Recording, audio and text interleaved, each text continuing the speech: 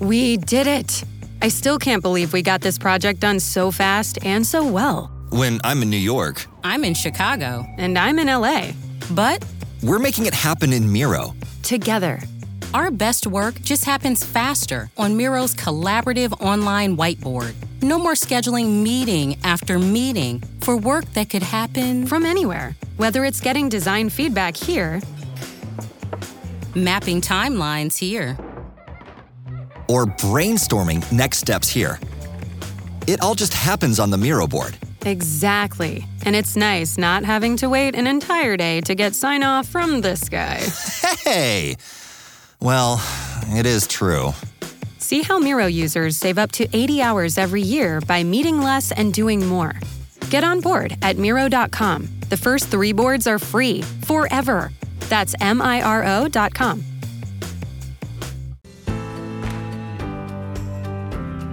Welcome to the Lead News Cricket Podcast, everyone, where today's episode will leave you in a happier mood than the final episode of Line and Duty. I'm Rob, this is Rich. Welcome to the podcast. Hey, how's it going, Rob? I'm very good, thank you. Yourself? Yeah, good. Very good, mate. Yeah. Very Ready good. to get into 2 weeks of county cricket. 2 weeks? Woo. Two rounds. I feel like we can't start an episode of cricket off because it's season in the UK. You guys are rocking and rolling. Did you play at the weekend? Rich watches on. No. Oh, it's the worst return to second team cricket ever. No. Torrential rain all day. As you'll see in a bit, Saturday all over the country, we had pretty much a washout. Doubt anyone played particularly. So yeah, that's two attempts, 2 refusals, not playing any cricket yet. But next Saturday, as I said last week, Rob, there is always another game of cricket. There is. Have you got your eye on? Have you been in the nets? Sure. What's a net? I've been fishing. One net, one pre-season friendly. That'll do. Let's crack on. Season start. You're ready to roll, mate. You're ready to roll. It feels about the right time to get into cricket now. It's mid-May, so it's time exactly. is It's probably right. the normal time to start a season. None of this silly April nonsense. Silly April nonsense. So I'm going to start with a different point today, Rich. Luckily for you, this is not a question of the day. I'm not going to ruin your podcast. I'm making a point here not to put you on the spot and ask you a question that you never ever would get. So we're going to start off, mate, before we get into a whole host of English cricket. We've got loads to go through. We've got Devon Conway news, Team of the Month, Player of the Month, 2 rounds of county cricket and a bit of Toby Rowland-Jones action, just rolling back the years. But we're going to start with the guys, overseas players, but specifically the English guys that have been stuck in the IPL COVID situation. Yeah, so as we spoke about previously, and there's a separate pod if you want to listen to that, about this, but IPL obviously cancelled. So the update is pretty much all the English players have either arrived back in England or they are very, very close to being returned. Others, obviously, of other countries returning too. We've got Aussies and Kiwis sitting in the Maldives, putting the feet up, tanning themselves, having little mojitos or whatever. But Kiwi, Tim Seifert, he's missing out. He's sat in a hotel room somewhere, isn't he? Probably a really lovely 5-star hotel somewhere in India, but he's tested positive, so he can't return just yet. So disappointing for him. Most players, like I say, have returned, Rob. So it's off. It's not going to be rescheduled anytime soon. There is a couple of options. I believe the BCCI and the IPL, they would prefer the UAE, Dubai, etc., as their backup option. But Sri Lanka, good old neighbours that they are, have popped over the fence and just said, "Do you want some sugar?" Or offered to host the competition in September. Colombo, Hambantota down on the south coast, Pallekele, near Kandy, and Dambulla are the 4 venues that they've touted, floodlit venues, pretty much all have hosted international cricket. And obviously Sri Lanka put on a really successful Sri Lankan, was it? Whatever they called it, overseas, competition, didn't they? Wasn't a T10. It was just basically an IPL-esque Sri Lankan version competition. So they got that background. Obviously, things aren't going as badly there. They are an island. Funnily enough, islands can contain this thing quite well. Just saying. Good job. I mean, UK is not an island, so. Just saying, bro. But yeah, so there's a couple of options on the table. It's good to see people getting out safely. Hopefully, Tim's all right, and he gets Tim, best mates. Me and Tim.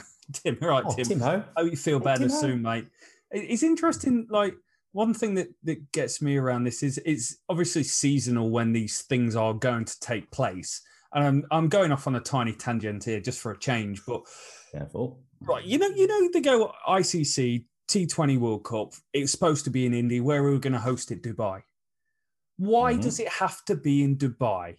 Why can't it be potentially looked at being in England slightly early and rearranging the calendar? You've got New Zealand, Australia, which are 95% of the time COVID-free and could host this sort of event. Like, why does it have to go to a Dubai or somewhere like that? And I see Dubai and I don't go Dubai cricket. I go Dubai shopping in fake skyscrapers. Oh, wow. Good for you. Yeah. I went to Dubai in 2001. Didn't have many skyscrapers then. That's the last time I went. I don't know. I assume there's a relationship there. I assume there's some sort of corporate sort of interest there, perhaps between the BCCI and the cricket and other ruling class there. I don't know, but I know what you're saying. It would make a lot of sense to shift it across to Australia. Yeah, go somewhere where people can go and watch as well, where there could be crowds. Like there could be crowds in England from next week, I think it is, possibly. Or this week. Possibly, yeah, absolutely. At least restricted crowds at the very least, anyway. But it is progress. I don't have an answer for you. I think the Sri Lanka option is fantastic. The same sort of conditions, same part of the world. I think same time zones, etc. So the people that live in India, they get a chance to watch it on when they would expect to watch it, rather than having to wake up, either early or late. Or go to bed late, whichever it is, to watch it elsewhere in the world. So yeah, some good valid points there. But I think I would hope that they would go with the Sri Lanka option. I just think that's a really good, especially if the neighbours have offered. It gets awkward if you decline the offer, doesn't it? It's like being invited around to the neighbour's barbecue. You're like, oh, thanks, cheers. I'm really busy. I can't make it, and then you get spotted coming in with your shopping like an hour later while everyone's in the garden. It's not cool, bro. Yeah. Or just say yes to the neighbours. It'll work. It's fine.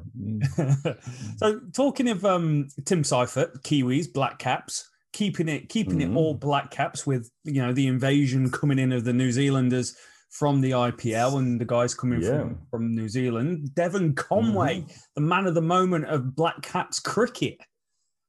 Yeah, we have a new signing for Somerset. So the 29-year-old batsman has agreed to a deal to join them and be available from 23rd of June or running through till the 18th of July. So that means he's going to be available for a minimum of 9 Vitality T20 Blast games and 2 of the LC Championship, County Championship fixtures. So awesome. Big pickup there. Yeah, really good signing. It obviously makes sense as well for the counties to be looking to cherry pick some of these players that are coming over. It's a shame some of the Indian players won't be available or make themselves more available. I think Hanuma Vihara, he's been playing some county cricket, hasn't he? But not many others do. Devon Conway averaging 75 in ODIs and 59 in T20s. That's not a bad record. Yeah. And I'm sure he averages a pretty handy sum in red ball cricket as well. So big pickup for Somerset, who are starting to turn things, point things in the right direction this season. Great signing. T20 Blast. Big name, but also I think as important, those couple of county championship fixtures as well. Yeah, they could well be huge, mate. We spoke about him on the last pod when we was talking about that Black Caps 20-man selection, and I went into depth on Conway, his South African roots, and how he just lit up Sheffield Shield, Plunkett Shield. Rotherham Shield. Absolutely. Not quite Sheffield Shield. T20 Blast competition out here. He's been on the edge of the Black Caps until he was eligible for many years. Everyone knew he was class, and his performances in T20 in one day has actually forced the Black Caps to go, this guy's so good, we've got to create room in the test team that's perfectly balanced. So someone will miss out and he will be in. If he's class, get him in. It's simple as that. I remember the conversation with Jofra Archer a couple of years ago for England before the World Cup. That bizarrely, there was actually conversations of whether he would make the squad, which obviously at the time the bright gentleman that we clearly are, was like, that's ridiculous. Just he's in the squad and he's in the 11, just play him. So Conway's a similar case, isn't he? He's class, get him in, play him. Simple as that. Okay. Talking of class, Robert, we have a Wisden Team of the Month and a Wisden Player of the Month for April. I think it's just worth touching on this because it boils down, doesn't it, of who have been the star performers of this early part of the season. So this is for April, but Matt Critchley of Derbyshire, he pipped a few others to claim that that title for April. 483 runs at an average of 60 and 15 wickets with his leggies at 32.8, well deserved.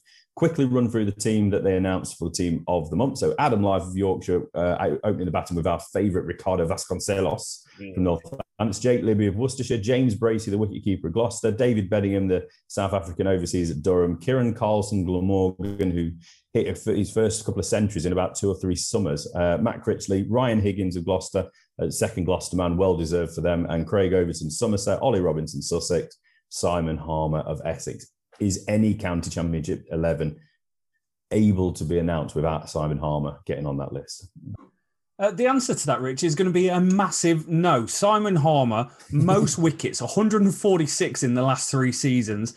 It's not first. It's first and a bit more. The next nearest is 108 in the last 3 seasons. That's how good a performance that man's putting on. I think a little bit of love needs to be given to Adam Lyth. We spoke about him a few times and how it's not in England. He's not in that place anymore where he could be an England player, but 515 runs at 73.75 is world class. But your man, Ricardo Vasconcelos, the thing that makes him stand out, mate, is the runs that he scored down the order. Down the order in the second innings, chasing games. Is 185 to win a game. They're match-winning contributions, like David Beddingham's 257. It's a match-winning contribution at that time in point, and they're the innings that really make you just stand out from the rest of the crowd. Anyone, take that back. Some people can score hundreds at county cricket.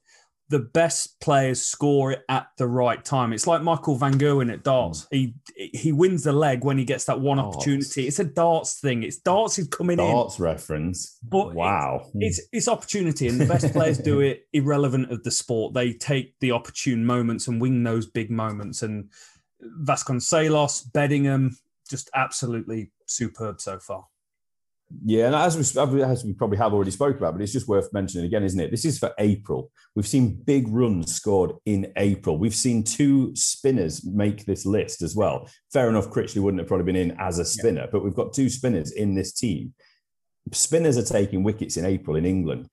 People are scoring big runs, big individual knocks, big innings knocks. It's a crazy start to the summer, and hopefully we'll be able to put a finger on it at some point as we get through, when more and more people are actually talking about it. More of the players are actually being asked the question, but are the pitches better? Are they being prepared better? Are they being prepared because there's more confidence because of the way they're doing the group format rather than the relegation and promotion formats where people are trying to be more cautious and play for draws? There have been more results, I'd imagine, so far this year than there has in other seasons as well. It's really interesting to me to see that, and just, long may it continue. And it sort of is continuing. There's plenty of runs being scored still. Yeah, it's class, mate. It's one of the. You remember 2 years ago when we sat there and we did the podcast, and we were like, the start of the county championship season felt so underwhelming 2 years ago. They had them playing on different weeks. There was no clear structure to how it was working.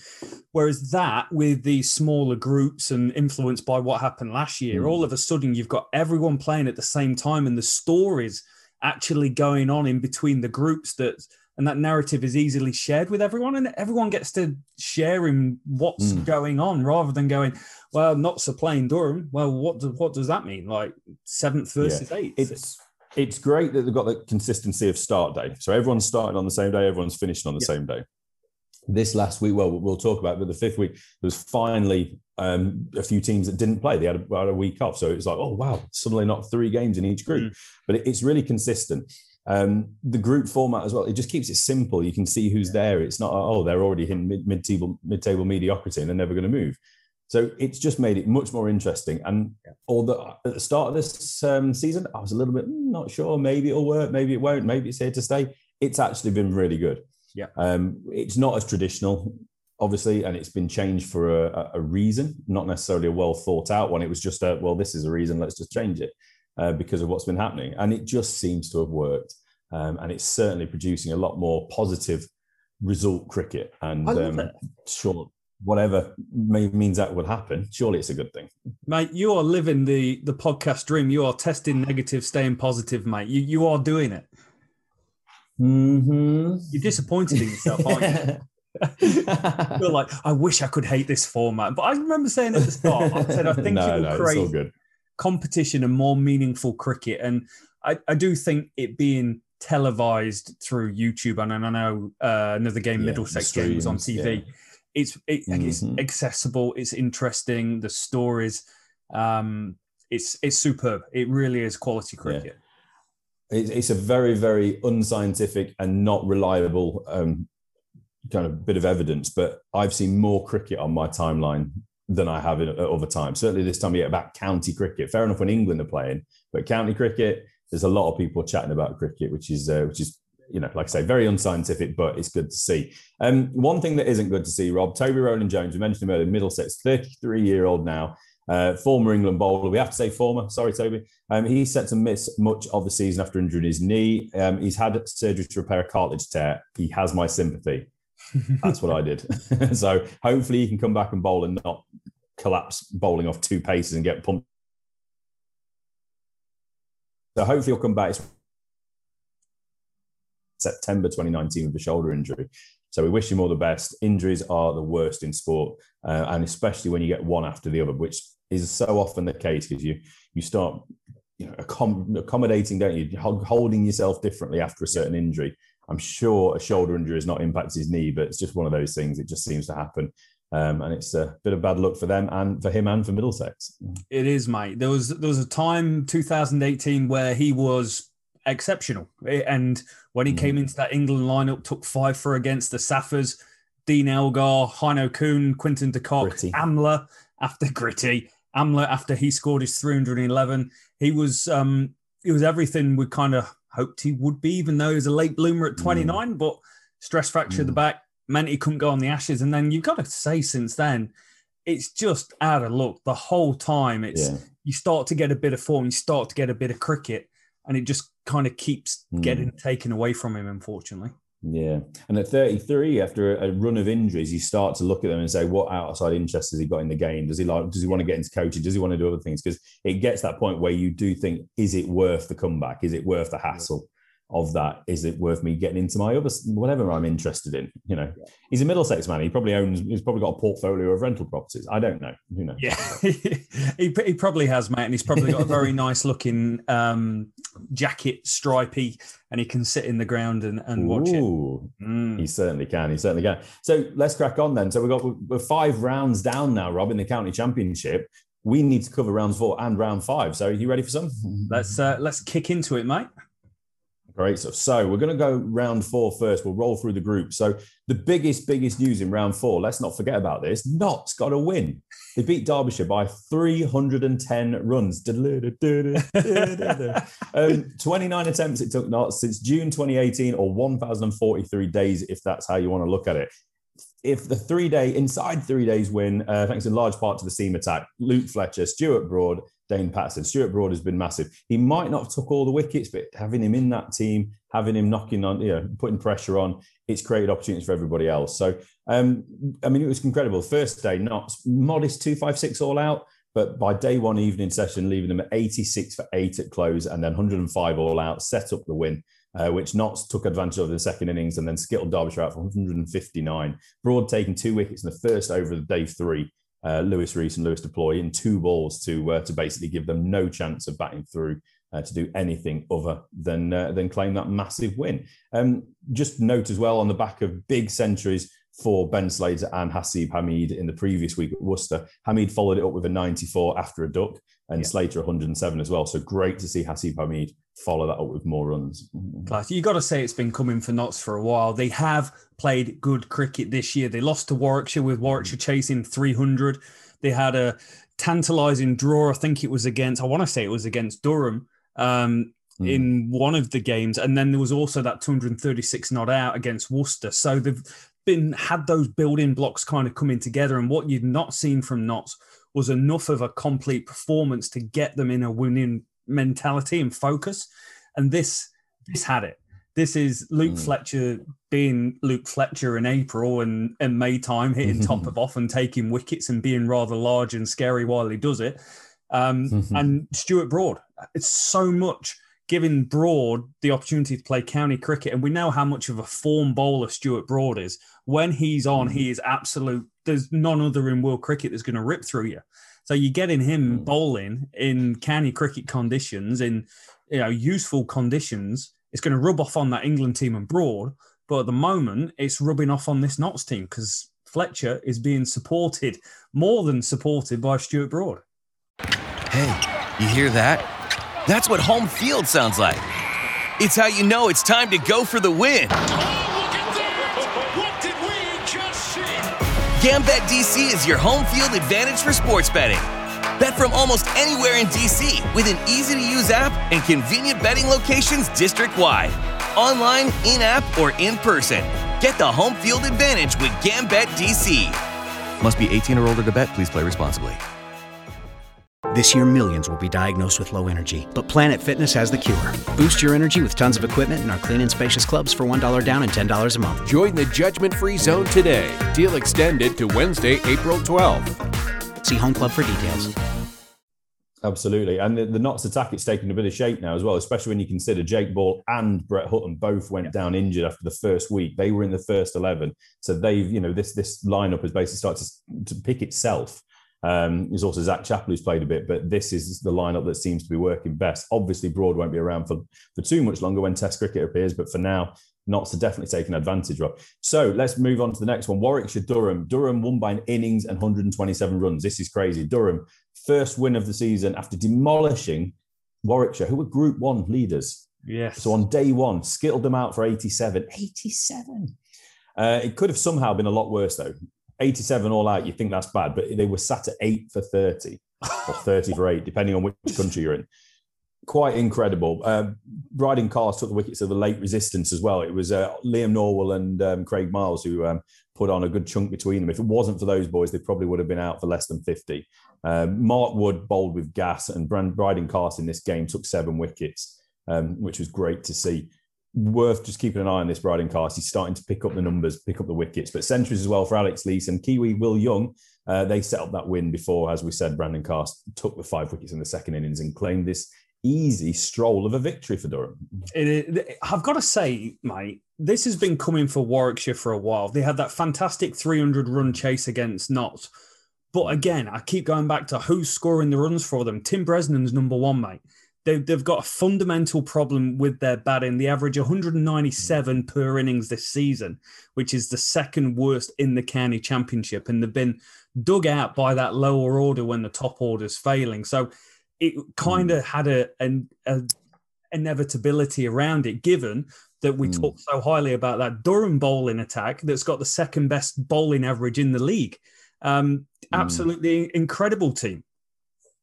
Yeah, looking good, isn't it? And I would say Bryden Cars, a name to keep listening out for. Let's move on to the last 2 years champions. Essex played at Worcestershire, another draw at New Road. This place it's just about runs. It's not about wickets. So obviously we had the run fest between Worcester and Notts last week. But this week, another high scoring draw. Neither team looked like there was ever going to get near winning the game.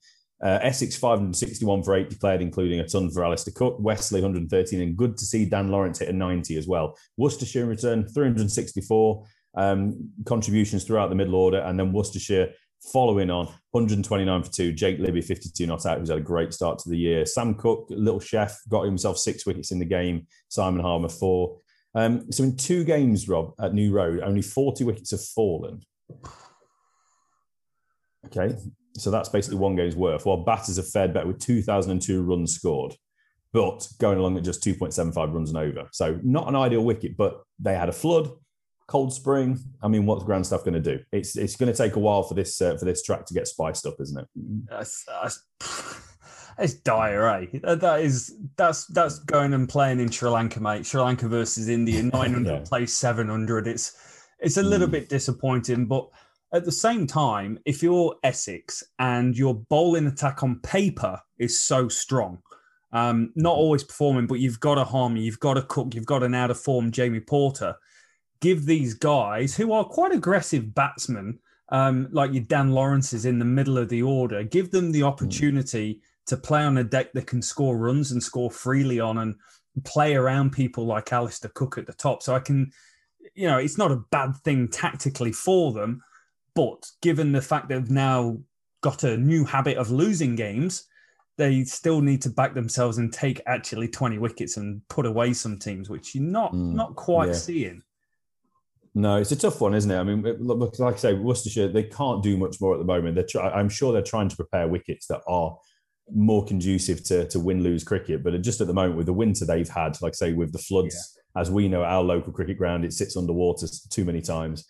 It's just difficult to prepare a track that's really going to give any juice and get a result going. So after round 4, for Group 1, Warwickshire were still sat top of the table, but Durham flew up to second, only a point behind. Derbyshire sat at the bottom and not start their climb as well. Worth noting, Rob, before we hit round 5 of Group 1 and we go back to Notts against the champions Essex, an innings and 30-run win for Nottinghamshire. On a roll. The hosts at Trent Bridge on a roll. Back-to-back wins for Notts. Comprehensive is the word. Innings win against Essex.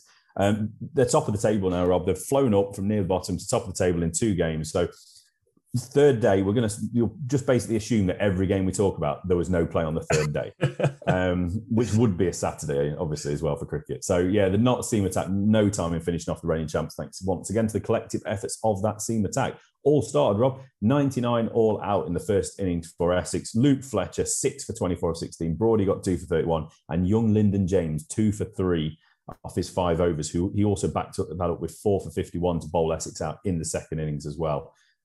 Worth mentioning, a couple of other performances in the Notts innings. Steve Mullaney, the captain, got himself 117. Shane Snatner, 7 for 98 for Essex.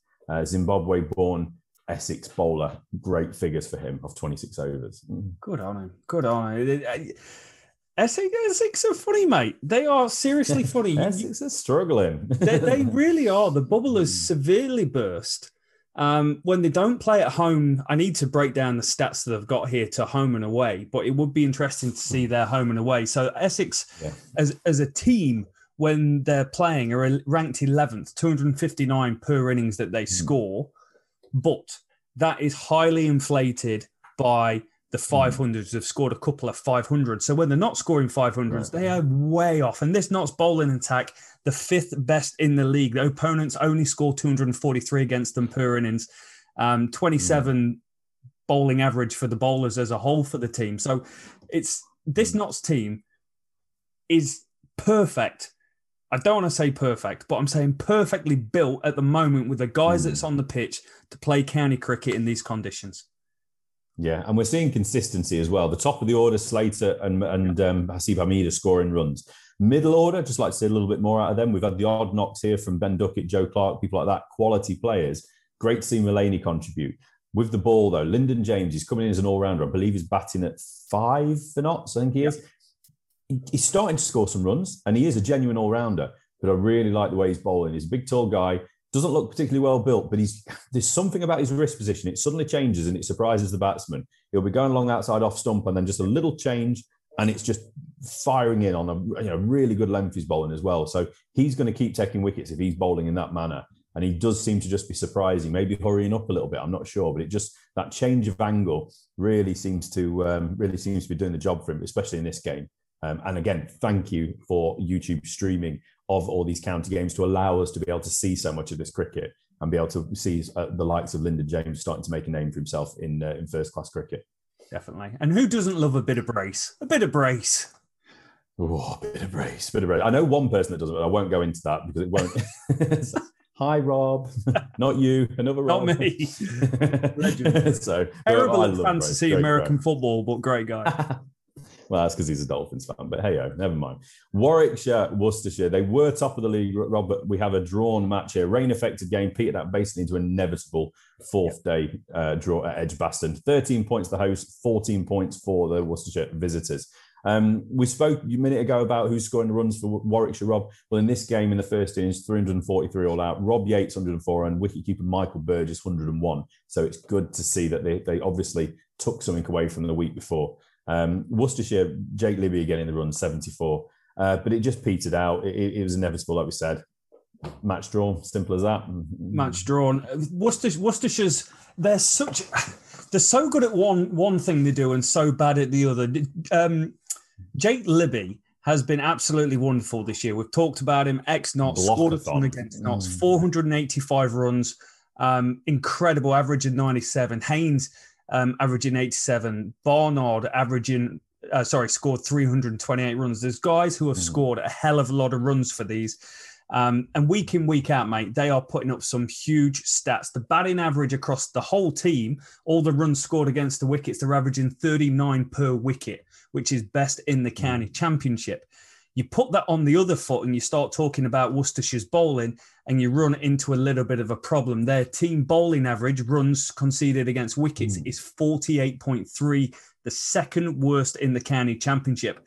And that is why they are not quite top of the league. And that's why when you look at the table, you see them played 5, drew 5, because they're so good at one aspect of the game at the moment, but they're not able to take the wickets and get it across the line. And you can see that. Barnard, 11 wickets. Joseph, 10 wickets. Oliveira, 12 wickets. Yeah. There's no one standing out leading and going, right, I'm your 20-wicket man from the first 4 or 5 games. Yeah, it's when we did the preview of the county championship, Worcestershire as a team, you look at that bowling attack and you think there's depth. There's plenty of bowlers there. But there isn't that star name. Malzari Joseph is still a relatively young guy. He's not played a hell of a lot of cricket in this country. It's going to take time for them to realise where they need to bowl, how to get wickets in these conditions. And it's just waiting for one of those younger fellas to step up. Joe Leach obviously does it year in, year out. It's good to see Ed Barnard stepping up as a genuine all-rounder as well. He's been sort of an up-and-coming player for a few years now. He does it, but he's not quite done it to that I'm the star level. Yeah. So it's like you said, they need somebody to do that, don't they? They're a team, as you said, they've drawn 5 games, they can bat, but they cannot bowl teams out, and therefore they will not win games of cricket. Simple as that. Yes, but Notts, mate. Notts have gone from bottom to second bottom to top. This is out of all the groups so far, they are top. This has been the best group so far for me in terms of all the teams having near relevant abilities at times, but the ability to beat each other and create a compelling, first half of the season. Absolutely. But what we will see in the other groups in a moment is there's teams pushing up that top that you would not have expected at the start of the season to push up that top. But let's have a quick look. Notts, Warwickshire, they're 1 and 2.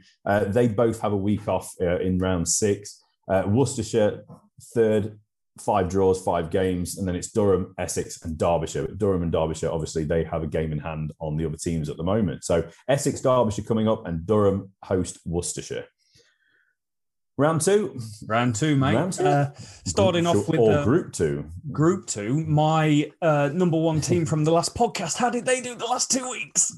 This is brilliant. I thought I'd just make a mention of this. So, yeah, your number 1 team after 3 weeks, Rob, was Hampshire. And it was so good to see that Surrey beat them by an innings and just the 289 runs here. A little ripple there for you, Rob. Well done, predicted. I mean, well done for putting your head above and saying Hampshire, best team in county cricket. Anyway, we've been waiting and demanding Surrey actually start doing something, and they did in this one. They dismissed Hampshire for 92 in the first innings. Seems strange. We seem to see a lot of these low-scoring first innings at the moment. Yeah. 92. And then they had a lever chase, 142.5 overs. Sorry, 142.5 overs, Surrey were batting, 560 for 7. Whew. Hashim Amla as well. He scored 78 in his first 5 innings, and then he decided that was the day. Or a couple of days, he'd just go and hit 215 not out. Ollie Pope, 131, and Rory Burns getting a timely 80. He hasn't scored a hell of a lot of runs this season, but he's another man that's starting to contribute a bit more in time for that England selection, which will be selected after the round 6 games, not just by us, but actually that's when the squad's coming out. Just a quick one, really. Jordan Clark, 6 for 21. He was the main reason that Hampshire were skittled for 92. We spoke about the big runs. And then Hampshire 179 all out in their second innings, which meant it was a massive innings defeat. It was all about the Clarks in this game. 8 wickets for the 2 Clarks, Jordan and Ricky, and another 2 for Ricky Clark in the final innings. But Kemar Roach came to play, 8 for 40 to really put the cherry on and just allow them to get their feet up, basically. Brutal for first defeat for Hampshire, Rob. A horrendous defeat. I really wish I'd keep my mouth shut sometimes because that's a poor one from me. Yes. But they were playing some really good cricket. They were scoring some decent runs and then they've just been shot out twice. Jordan Clark was excellent in his bowling spell from what I saw. Disciplining here in Lewis McManus actually top scored both innings for Hampshire as well. I just thought I'd pop that in there, Mr. Discipline. It's good to see. Good to see that he's got his head on the game. He's playing it. It hasn't impacted him too negatively. So he's good. Very true. But it was only a matter of time till Hashim Amla really announced his presence on the cricket this year. He's had a very quiet season. Less than 100 runs before this innings, mate, but this takes him up to 308 runs at an average of 51. Ollie Pope, 485 runs at an average of almost 70, is absolutely outstanding this year. And Rory Burns, we keep talking about that England opening role, and he had a really slow start to the season. 331 runs, averaging 47, mate. He's now at that point where he's probably just one century, because at the moment, 450s so far, but when Alex Hales was opening for England, he scored all these 80s and 90s. If he scored 400s instead of 480s, you're actually talking about a different caliber player. That even if it's 99, but you look at someone's stats and you go, I scored 650s, no centuries. The weight that centuries mean is huge. And Ollie Pope scoring centuries, Rory Burns is not at the moment. Absolutely. And you might get a mention for a 90 on this podcast, but if you got 100, you definitely will get a mention. Simple as that. I mean, that must be the barometer of whether you're a good player or not. So moving on again, Somerset got a 4-wicket win against Middlesex. Craig Overton, one of the players of the season. And as we get through to the next round of games as well, you'll keep seeing how much he's doing. And this man, I don't see how England can overlook him personally at the moment. So another 8 wickets to his tally in this game. Somerset moved up with their 3rd win, condemned Middlesex to a 3rd defeat in the 5 weeks. 4 weeks at this point. So a bit of a up and down game, really, wasn't it? Middlesex, 357 in the first innings. They'll be happy with that because they're not scoring enough runs, but then bad form again. 117 all out in their second innings, which basically turned the game. Overton 5 for 34, backing up into 3 for 60. Josh Davey as well, just worth mentioning. He's took 6 wickets in the game. He's chipping away with a good number of wickets as well for Somerset. Probably the only thing I really want to mention here as well is that the Somerset, they knocked off the 207 and 57 overs, and it was 20-year-old debutant Lewis Goldsworthy, 41 not out, who saw them home with Steve Davis. Goldsworthy also got 39 in the first innings, a nice little contribution for the young fella, but a really quite convincing win in the end for Somerset. Yeah, great team Somerset at the moment. We called them out as one of the favourites start of the season. We rated their batting with Tom Abel in there. And the all-rounders have obviously got James Hildreth in there, but their bowling attack has something that a lot of teams really struggle with, and it's the depth. Once you've got Overton and Davey, you've got Marchant de Lang and his speed coming into it. You've got Lewis Gregory coming into play. That's a hell of a bowling attack, and they're, out of all the teams in the county championship this year, conceding 216 per innings, which is the lowest in county cricket.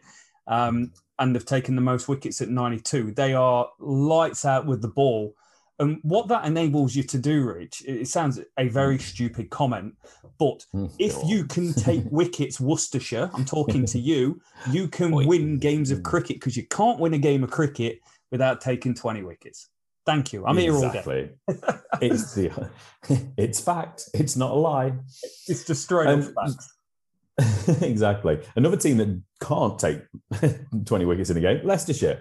They played Gloucestershire. Gloucestershire won this one by 4 wickets. Now, this was a hell of a finish. So they finished at this point. They were top of the table, and we'll go on to them after the round 5 games as well to ask a big question. But thanks. A large part of this win was for the 4th innings, 224 4th wicket partnership heroics of Ian Cobain and Tom Lace. This was Cobain's first championship 100th since 2014. What great timing, Rob. 117 for him, and Tom Lace 97. They didn't quite see it over the line, but they scored the bulk of the runs to get Gloucestershire that 4-wicket win. Lewis Hill for Leicestershire was starting to score a lot of runs, as is Sam Evans, 121 and 102 respectively in the first inning.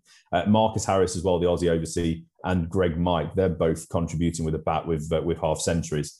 Pick out what you want to pick out, and then we'll crack on through to round 5 for Group 2. I'm almost going to rinse and repeat what I've just said. You win games of cricket when you take 20 wickets. If you can't take 20 wickets, you are not going to win many games of cricket. After 4 rounds of cricket, Leicestershire bottom, 3 defeats, 1 draw. And that is not through a want of trying. They've scored the most runs in county cricket this year, including the round 5 games, 2,727, almost 200 more than the team nearest them, but They have the worst runs against. They concede on average 381 per innings. No one's going to win games of cricket considering 381 per innings. A bowling average as a team of 53. And if you look at their bowlers, it is a monstrosity. Wright averages 27, and the next best is Barnes averaging 49. They are in a whole world of trouble. Thank God there's not relegation. Bless him. At least Chris Wright, worth a mention, wasn't it? 7 for 53 he took in the first innings for Leicestershire against, obviously, the Gloucestershire attack. So Callum Parkinson got 5 wickets in the game, but they do need more contributions and bigger ones, sharpish. They did sit bottom of the table with Gloucester sitting at the top after those fourth round of games. So let's rattle straight through round 5 in the Group 2. Middlesex, Gloucestershire, a 7-wicket win. Obviously, they stay top of Group 2. Massively convincing win. I think there's a very big argument to say that Gloucestershire are now currently the best team in the county championship. Don't want to curse them like Rob did with Hampshire, but it must be an argument to be made for them now. Middlesex, they're going to continue to struggle with the bat. Simple as that. 210 and 152 is all they can put up. But we'll pull out a couple of performances in a minute, Rob. But Gloucestershire, best team in county championship? They're winning the most, mate. You know why? Because they can bowl teams out. Because they can bowl teams out, but they're doing it across the board. Payne has got 19 wickets. Higgins, who we called out at the start of the campaign, being their best bowler, 28 wickets, leading from Chips the away. front. Worrell, 11 wickets. Taylor, 13 wickets. And then there's 20 wickets or 15 wickets sorted out between the bits and pieces. So every single player that's their top 4 main bowling attack averaging less than 30. And then from a run scoring perspective, mate, they're scoring enough. They might not be the best batting team in the country, but they're up there in the top 10, which is just so supportive to the bowling efforts. Big time, big time. Yeah, nice to see James Bracey got himself 75 as well. Again, he's somebody that, depending now on the IPL arrivals or returns from, with the England players that were there, your Josh Butlers, your Sam Currans, etc., depending on what happens there is potentially opening spots in the England test side. And James Bracey is somebody that is being touted and talked about potentially as that number 3 spot. He also does keep wickets. So there's a couple of options with him, but he's got to keep scoring runs through the weeks. Solid win. They're top of the table. Middlesex will be sitting almost at the bottom, thanks to Leicestershire. And Middlesex's 1 win they've got over Leicester's none is the reason that they are being propped up at the moment. So Hampshire, Somerset, another convincing win. Again, lots of these are this week. Somerset, 10-wicket win.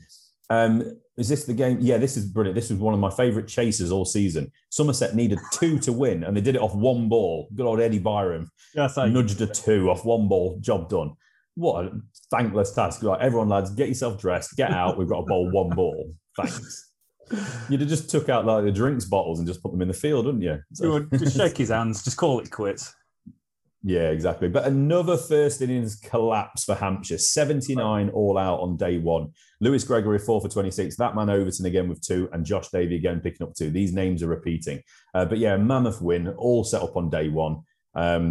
Excellent all-round game for Craig Overton. He got 74 with the bat in the first innings, 2 for 16 in the first innings. And he also got them 5 for 66 in the second innings. What can we say about this one, apart from Keith Barker got 52 not out, the ex-Rochdale legend? Mate, I've got him highlighted on my spreadsheet here. We're talking Keith Barker, Rochdale legend. He played twice for them while he was on loan from Blackburn once. But he is topping the batting averages at Hampshire. Let me put that out there. Averaging 60. He's only played once, mate. He's not really much. 52 also, not out will do it for you. But he's also topping the bowling averages as well, which is, a real testament to coming in and doing a job when they've already played 4 games and you come in and get runs and wickets. It's adding value to the team. This Hampshire team is a interesting one, mate, because they've scored so many runs all season. And I wish I had this spreadsheet logged after 3 rounds, because they would have been number 1 on every single batting stat. Yep. And they have just dropped right off and they can't piece it together. The bowling is okay without setting the world alight. And they're starting to, their bowling is very good. Their batting is really struggling and not supporting the bowling that's been so good for so long. But Somerset, we spoke about their bowling attack, mate. Overton, 32 wickets at an average of 13 is the best. How can he not be selected? Cricket? Yeah, he's becoming unselectable, you would have thought. But it's that support. Davey, other opening bowler already got 20 wickets. Gregory, 16 wickets already. They're doing it as a teammate, and they're coming very, on strong, very aren't they? strong. And Hampshire, I'm going to say, are going to be the comeback team of the year. Wow. Okay, he's doubling down. Joking. I like it. Brave. No. Rob has doubled down. Oh, no. Show him his cards. So, right, let's wrap up Group 2. Leicestershire, Surrey, a drawn game. This is one we'll see. There's one or two more of these. After Saturday being washed out, hardly any cricket was played on the fourth day as well. So, yeah, Leicester remain bottom of Group 2 despite amassing 496 in their first innings. Centuries again for Sam Evans, Harry Swindles this time 103, and Marcus Harris 101. We mentioned Ben Mike, the bowler, potentially all-rounder. He got 74 to follow up his half-century in the last game. So, yeah, really, really positive game for Leicestershire with the bat. Surrey 324, Mark Stoneman 119, Rory Burns runs again. So notable as well for me though, Amar Verdi finally got a chance to have an extended bowl. He's hardly bowled this year. So when we're talking about England spinners or potential England spinners, we're not always talking about Amar Verdi because he hasn't had a chance to bowl. Matt Parkinson, etc. He's bowled a lot of overs, a lot of overs. Leach hasn't bowled a lot, but has bowled a lot more. Verdi 6 for 171 in 44.4 overs in the innings. Not the best ever economy rate, but 6 wickets is important, and it's a long bowl for him, so I'm doing the world of good. But yeah, a draw that sees Leicestershire remain bottom of the league. Surrey with their 1 win are just above Middlesex, and then it's Hampshire, Somerset, and everybody's best team in the county championship, Gloucestershire, top of the league, won 4, drawn 1, 95 points, convincing. Nicely done. I think Leicestershire will be happy with a draw here, mate. You know, three losses and a draw. And irrelevant, they've scored 496 for 10 in the first innings, and their batting lineup looks absolutely brilliant. Hill's got almost 500 runs at an average of 60. Evans 400 at 58. Swindles 300 at 42. Harris is averaging 42. Hazard's averaging 40. It's great, but you just can't win games of cricket. So I think they would more than happily take a draw, to be honest, even though they put themselves in a great position. Yeah, but it's a shame one though. It's such a strong position, wasn't it? I mean, you know, with such a lead from the first innings, 496 plays 324. If they could have gone on and scored quickly, you know, forget about the rain, but if they go and score a couple of hundred in the second innings, they've got a lead that I doubt Surrey would have got anywhere near. They wouldn't have hit near 400 runs in a fourth inning. So this could have been the Leicestershire win. So weather got in the way, as it seems to do for a lot of us at the moment. But it is what it is. That's what happens in a cricket season. We're not going to build domes, are we, to play cricket? So you're going to be in a good position. You're going to not be able to take advantage sometimes because of the British weather. Quick England watch. Ollie Pope, we said 33. Ben Folkes, duck. Bad time of him. Maybe he realised Joss Butler was on that flight home and he got a bit worried. But everyone was penciling him in, wasn't they, really, for that test spot against New Zealand? But we will see what the selectors decide to do. It may be that they want to rest those IPL returning England stars. Maybe it is an opportunity for the likes of Folkes and Bracey, etc. But we shall see. So Middlesex, Hampshire next week. Somerset against Surrey. No game for Leicestershire. They'll be happy to put the feet up and reassess. And Gloucestershire will be putting their feet up for a very different reason, just with that nice glow of success. So Group 3, let's get into this one. This is the last group we talk about. Round 4, we start with Sussex against Lancashire, and Lancashire got a 5-wicket win. Tabletop in Lancashire, Rob, grabbed their 3rd consecutive win away at Hove. Great team win led by Keaton Jennings. Unbeaten 91. Alex Davis rapid fire 73 off 59. Got them over the line of 253 target. Pretty kind of, you know, up and down game. Sussex, though, I'm just going to pull this one out to get you into the conversation. 328 in the first innings, Rob, and they somehow lost the game from that strong position, especially when you consider Lancashire 230 in the first innings. You shouldn't be losing games of cricket when you've got a lead like that in the first innings. No, you 100% shouldn't, mate. That's a real poor effort for them. And very similar to what we're seeing this week. I know the weather's changing all the time in different conditions, different grounds, but a lot of teams putting up, just getting rolled. It's like watching England going back every single time, but teams being bowled in under 40 overs is not a good position, especially when you see Lancashire knock off 250 for 5. If it's a 1-5-4 all out in the 3rd innings for Sussex, you expect the pitch, the conditions, something to have changed drastically and continuously get worse. But to stroll home at a run rate of a 3.5 and 5 wickets down, you're opening back, carrying his bat all the way through, scoring at a strike rate of 50. Slight concern. Absolutely. Just want to mention someone here, Jack Carson. He hasn't been mentioned too much on this podcast recently, but he's a young spinner. He took 7 for 96 in the game, got himself 21 in that Sussex capitulation of the second innings as well. He's a young spinner. I was reading an article with Simon Harmer, who was picking out a few young up-and-coming England spinners, and that's someone he says that has got the X factor. So he's somebody that we need to start looking out for in that conversation of England spinners. Kent Glamorgan finally, Rob, recorded their first win of the season. They smashed Kent inside 2 days, 10-wicket victory.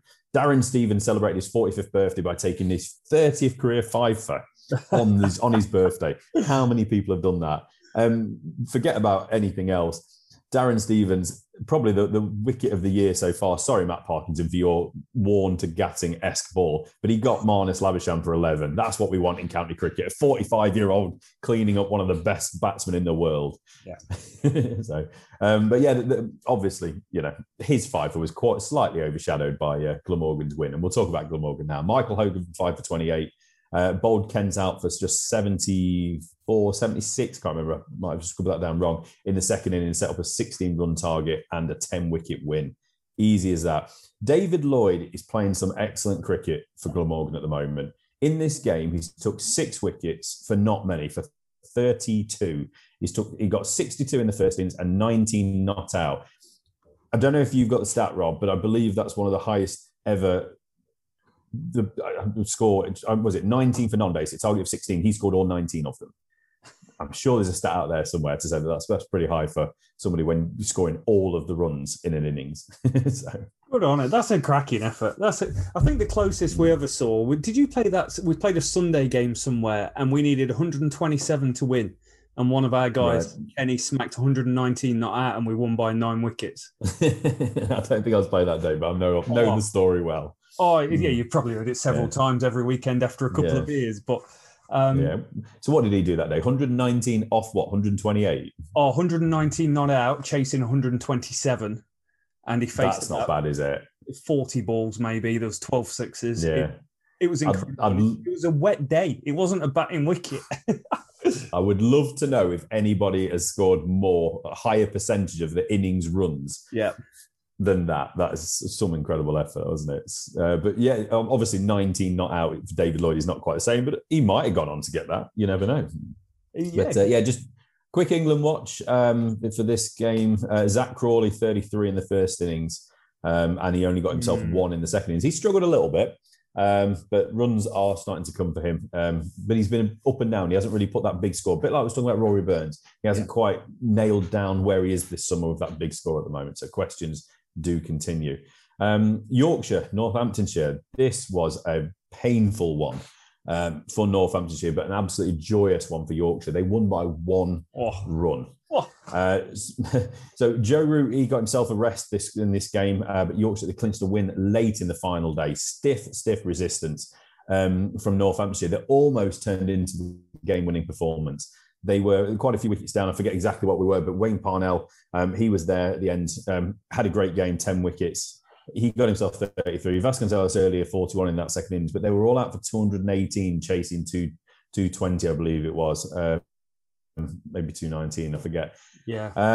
My writing down here is clearly not as good as it should be. But basically, a 1-run defeat for Northamptonshire. They battered to get themselves in a position where they could consider chasing.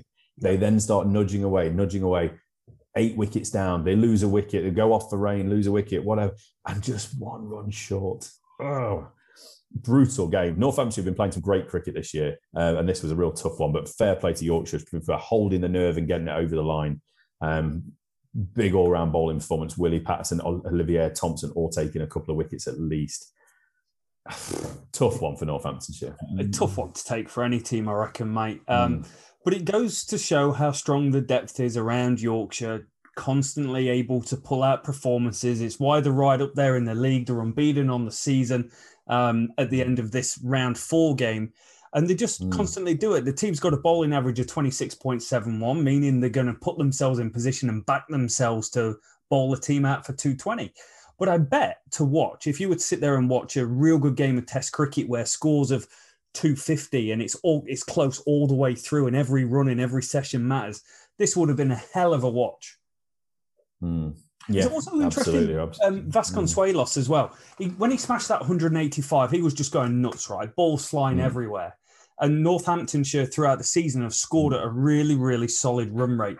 But here, they just seem to have slowed down. He went off like a train, 41 off 62.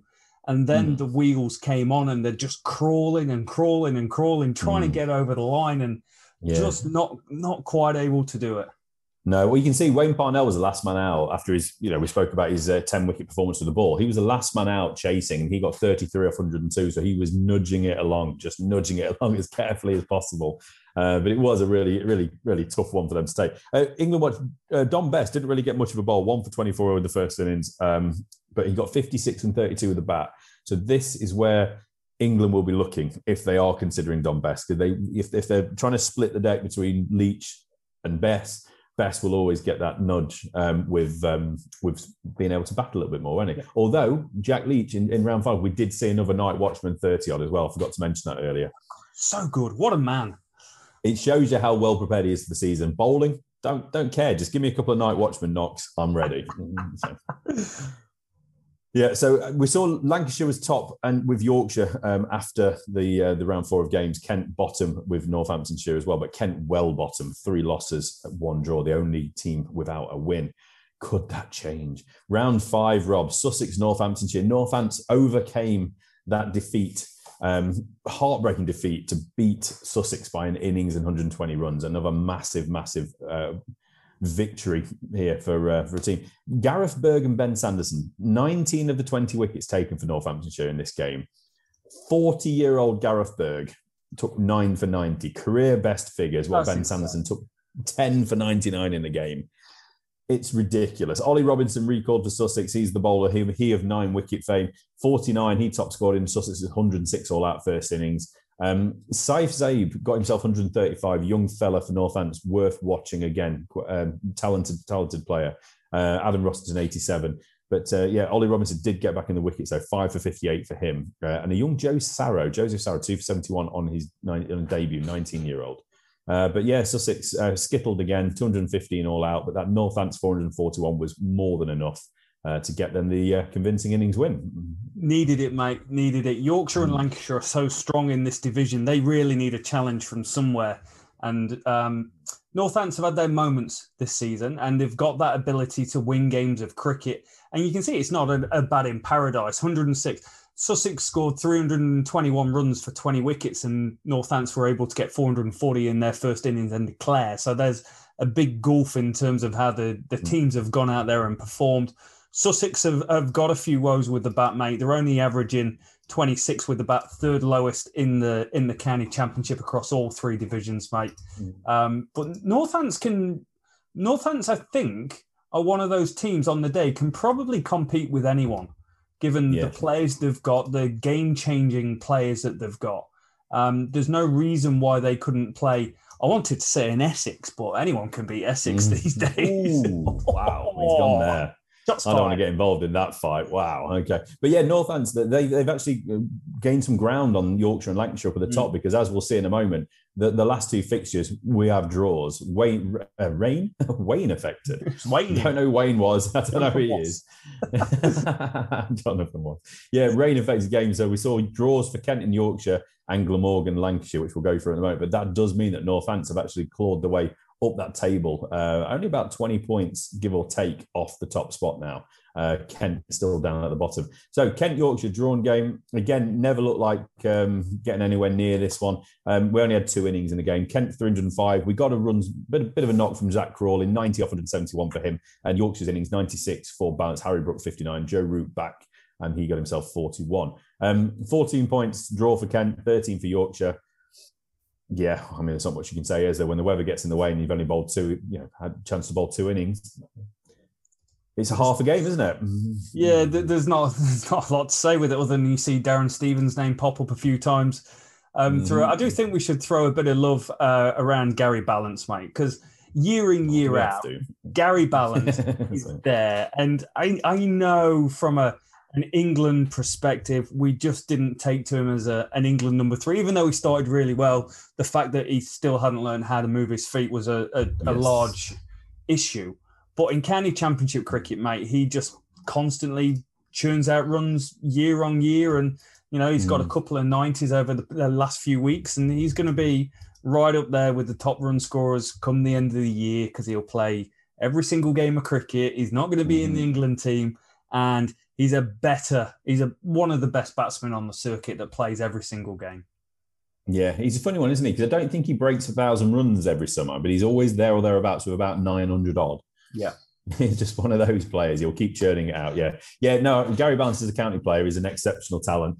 As an international player, I just personally didn't see it. And, it is what it is, isn't it? I wish I had half the ability Gary Ballance had, but that's not what it's about, sadly. So let's wrap it up then. Glamorgan, Lancashire, the last game gets us all up to date. Another drawn game and another game with only 2 innings. We did see the return of Jimmy Anderson, which is great to see. 14-point draw for both these teams. So they'll be relatively okay with their with what they took from this game. David Lloyd, again, who we spoke about in the last game, another 78 for him.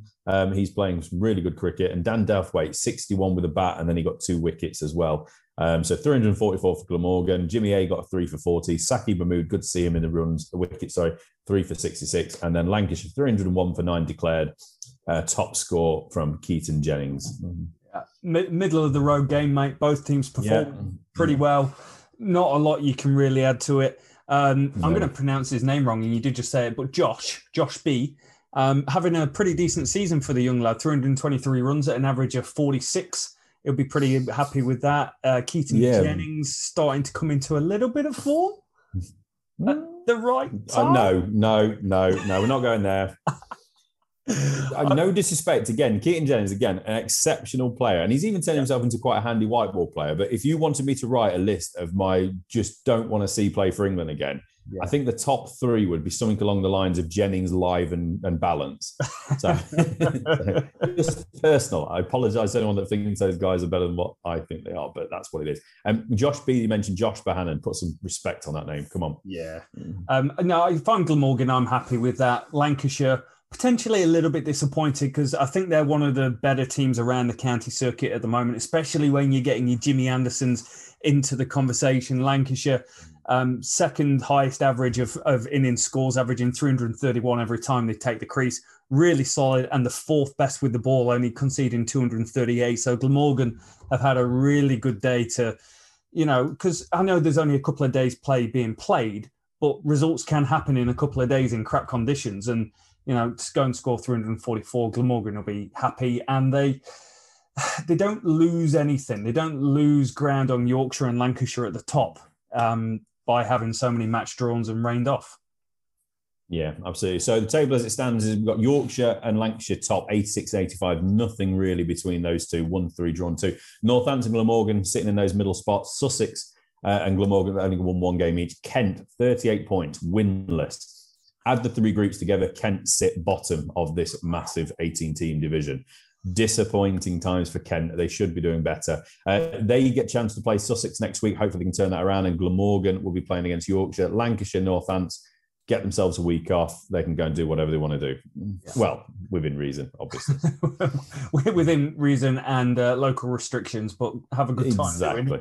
Exactly. So that we've got up to date, Rob. We obviously missed a week last week for whatever reason. We couldn't get together. We couldn't get that recording done. But we've got up to date. We see where we are. We're on to round 6 of cricket. If it continues in the way it has gone, it's just going to be another great week of cricket. It's simple as that. It's going to be runs. It's going to be wickets.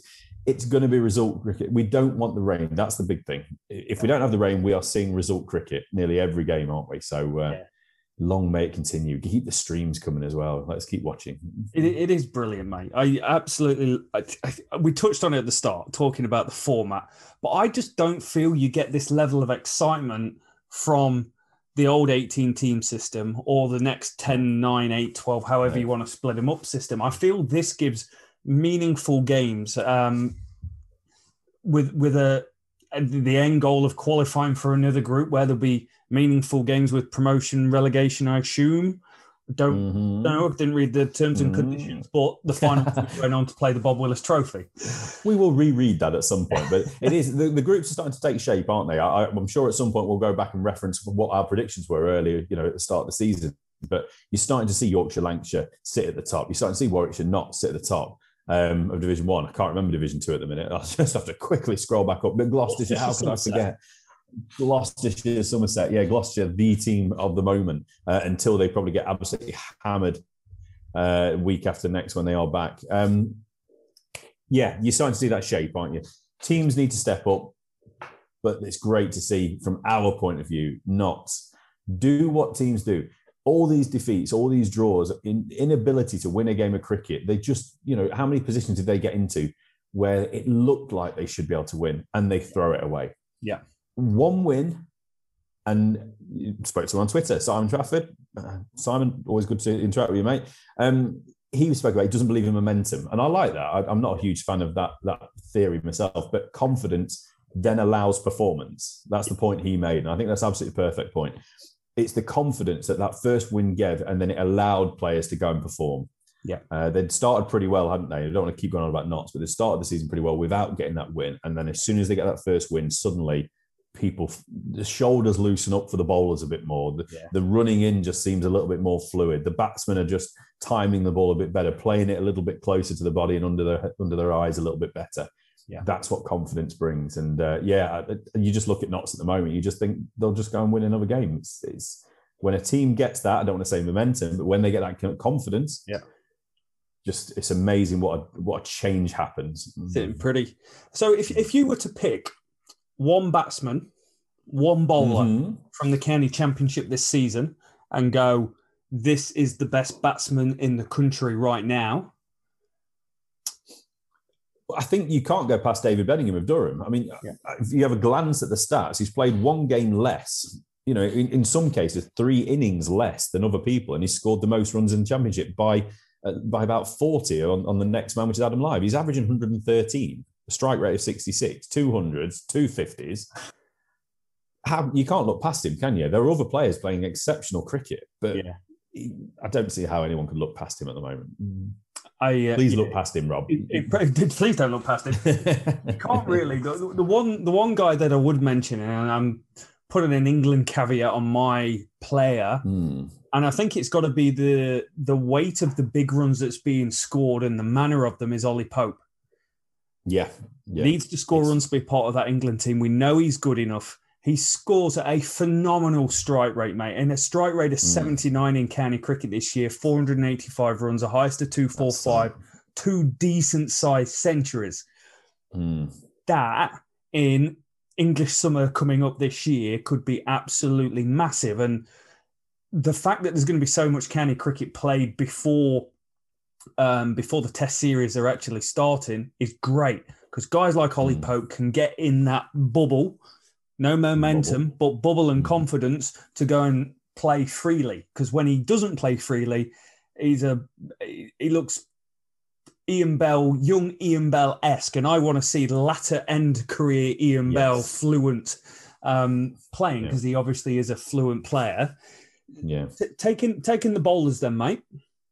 Just quickly on Pope, it's like you said, he scored 2 centuries, a 245 and 100 and whatever it was this last week, out of 485 runs. So there needs to be a bit more consistency. But if you've got a player that can go and get you almost a match-winning innings, it doesn't matter so much if he's getting himself a 10 or a 12 or a 20 or whatever in one innings, as long as he's following it up quite quickly with a big score, with 115 or a 245, whatever it might be. Yeah. So at least he's got that. He's scoring good. He's scoring plenty of runs, isn't he? And he's looking talented. Oh, Baby Bell, he is Ian Bell's little protege almost, isn't he? So Baby Bell. Ouch. R.I.P. Idrums. Yeah, just quickly before we go on to the bowlers, just want to quickly mention Rory Burns is now up to 331 runs at 47. Dan Lawrence 329 at 41. The England players, they're scoring enough runs. Zach Crawley 258 at 32. They're probably scoring. They're doing enough to make sure they're getting selected based on previous performance for England as well. It's whether or not the players that are out of the squad can score enough to convince the selectors to give them the chance, isn't it? That's where we are. It's that opening slot, Mr. Sibley, who's missing cricket. The sooner he gets back, the better, as far as I'm concerned. Because I don't think Warwickshire have got a game this week, have they? I don't think so. Yeah, so even if he was fit, obviously, he's not going to be able to play in front of any selectors before they announce the squads after this game. So we'll have to see how that goes. So sorry to divert attention there, but leading wicket takers, like I said at the top, Craig Overton, not just because he's a leading wicket taker in the country with 32 wickets, it's because he's doing it on such a consistent basis. Ollie Robinson has played less game, had 4 innings less and took 7 wickets less. So Ollie Robinson is still absolutely on fire, but Craig Overton is just doing it innings after innings after innings. Yeah. I can't disagree, and I can't pick an alternative to who I think the best bowler in the country is. To me, it's a hands down, tied behind your back, a 2.16 economy rate, a strike rate of 38.6, 3 match winning fifers. I'm going to throw that into the mixer. 78 maidens. You've got control, you've got wickets, you've got attacking presence. You've got everything that you need, and a guy that's averaging 30 with the bat. Yeah, I was going to add that, actually. It's a great point. It really is. It's, again, with England, they like that balance. They're not going to pick 4 number 11s, are they? They want someone that can contribute at 8 or 9 with the bat. That's as simple as that. So Overton, I would be absolutely shocked if he's not in that first test side to play New Zealand. Ollie Robinson, it's an interesting one for him, isn't it? Now the players are back. Do they give Wokes a game? Do they play Archer? Obviously, Wokes hasn't played much cricket recently, but is the fact that they've been put up in a bubble, they've been wintered all over the world, haven't they? Sri Lanka, India, etc. And now in the IPL, do they just say, lads, just take some time. Just don't worry about this 2 test match series against New Zealand. Take some time and we'll come back for the white ball stuff against Sri Lanka. Pakistan, I believe it is. Before the India test match stuff. I might have got that wrong, but it's there or thereabout. So it gives a chance to Ollie Robinson and Craig Overton. I would hope that they don't pick the IPL players, and I would hope that Robinson and Overton both get picked in that squad. And then let's see what the conditions are and see what they think. Yeah, why the hell not, mate? Why the hell not? So I think next podcast has got to be the one where we get into our selections and who we see is going to be the guys that's going on and playing cricket for England in the series. I'd like us to do it as well as what we would do, but also what we think it will be. I think there's 2 different teams, isn't there, or 2 different squads. And I don't know about you, but I'd love to see if we can put a question out there as well, maybe on, type it out somewhere. Who would your teams be? Who would your selections be for the New Zealand Test series? I don't mean you, Rob. I mean you. The people. You, audience. The people, yes. People. No, that's awesome, Rich. I'll definitely look forward to that. County cricket is red hot. Absolutely red hot. And I'm looking forward to another week of falling to sleep sometime between 10 and 12 after watching a couple of hours of cricket, and I wake up in the morning and it's scrolling through YouTube videos just on autoplay. So that's life at the moment, Rich. Anything else you want to touch on today, mate? No, not at all. No, we've got the Indian squad announced, but we'll touch on that when we speak about the England squad. I think we can dig a little bit deeper into the New Zealand squad and also just break down the India squad for the World Championship, Test Championship, whatever they want to call it. And obviously that's the same squad for the England Test series as well. So it'll be good to see, line all those 3 teams up and see what we can pick out of it. Definitely. Thank you so much for listening, guys. Thank you for the support. The downloads on this are over 100 every single episode through Spotify, Apple, Android, wherever you're listening. So keep up the good work, guys. Subscribe to us on YouTube if you can head over there. Get to see our nice, pretty faces, guys, and leave a 5-star review. Thank you so much for listening. All the best. Stay positive, test negative, boys. You see, you've even forgot it. Forget about it. I've lost it.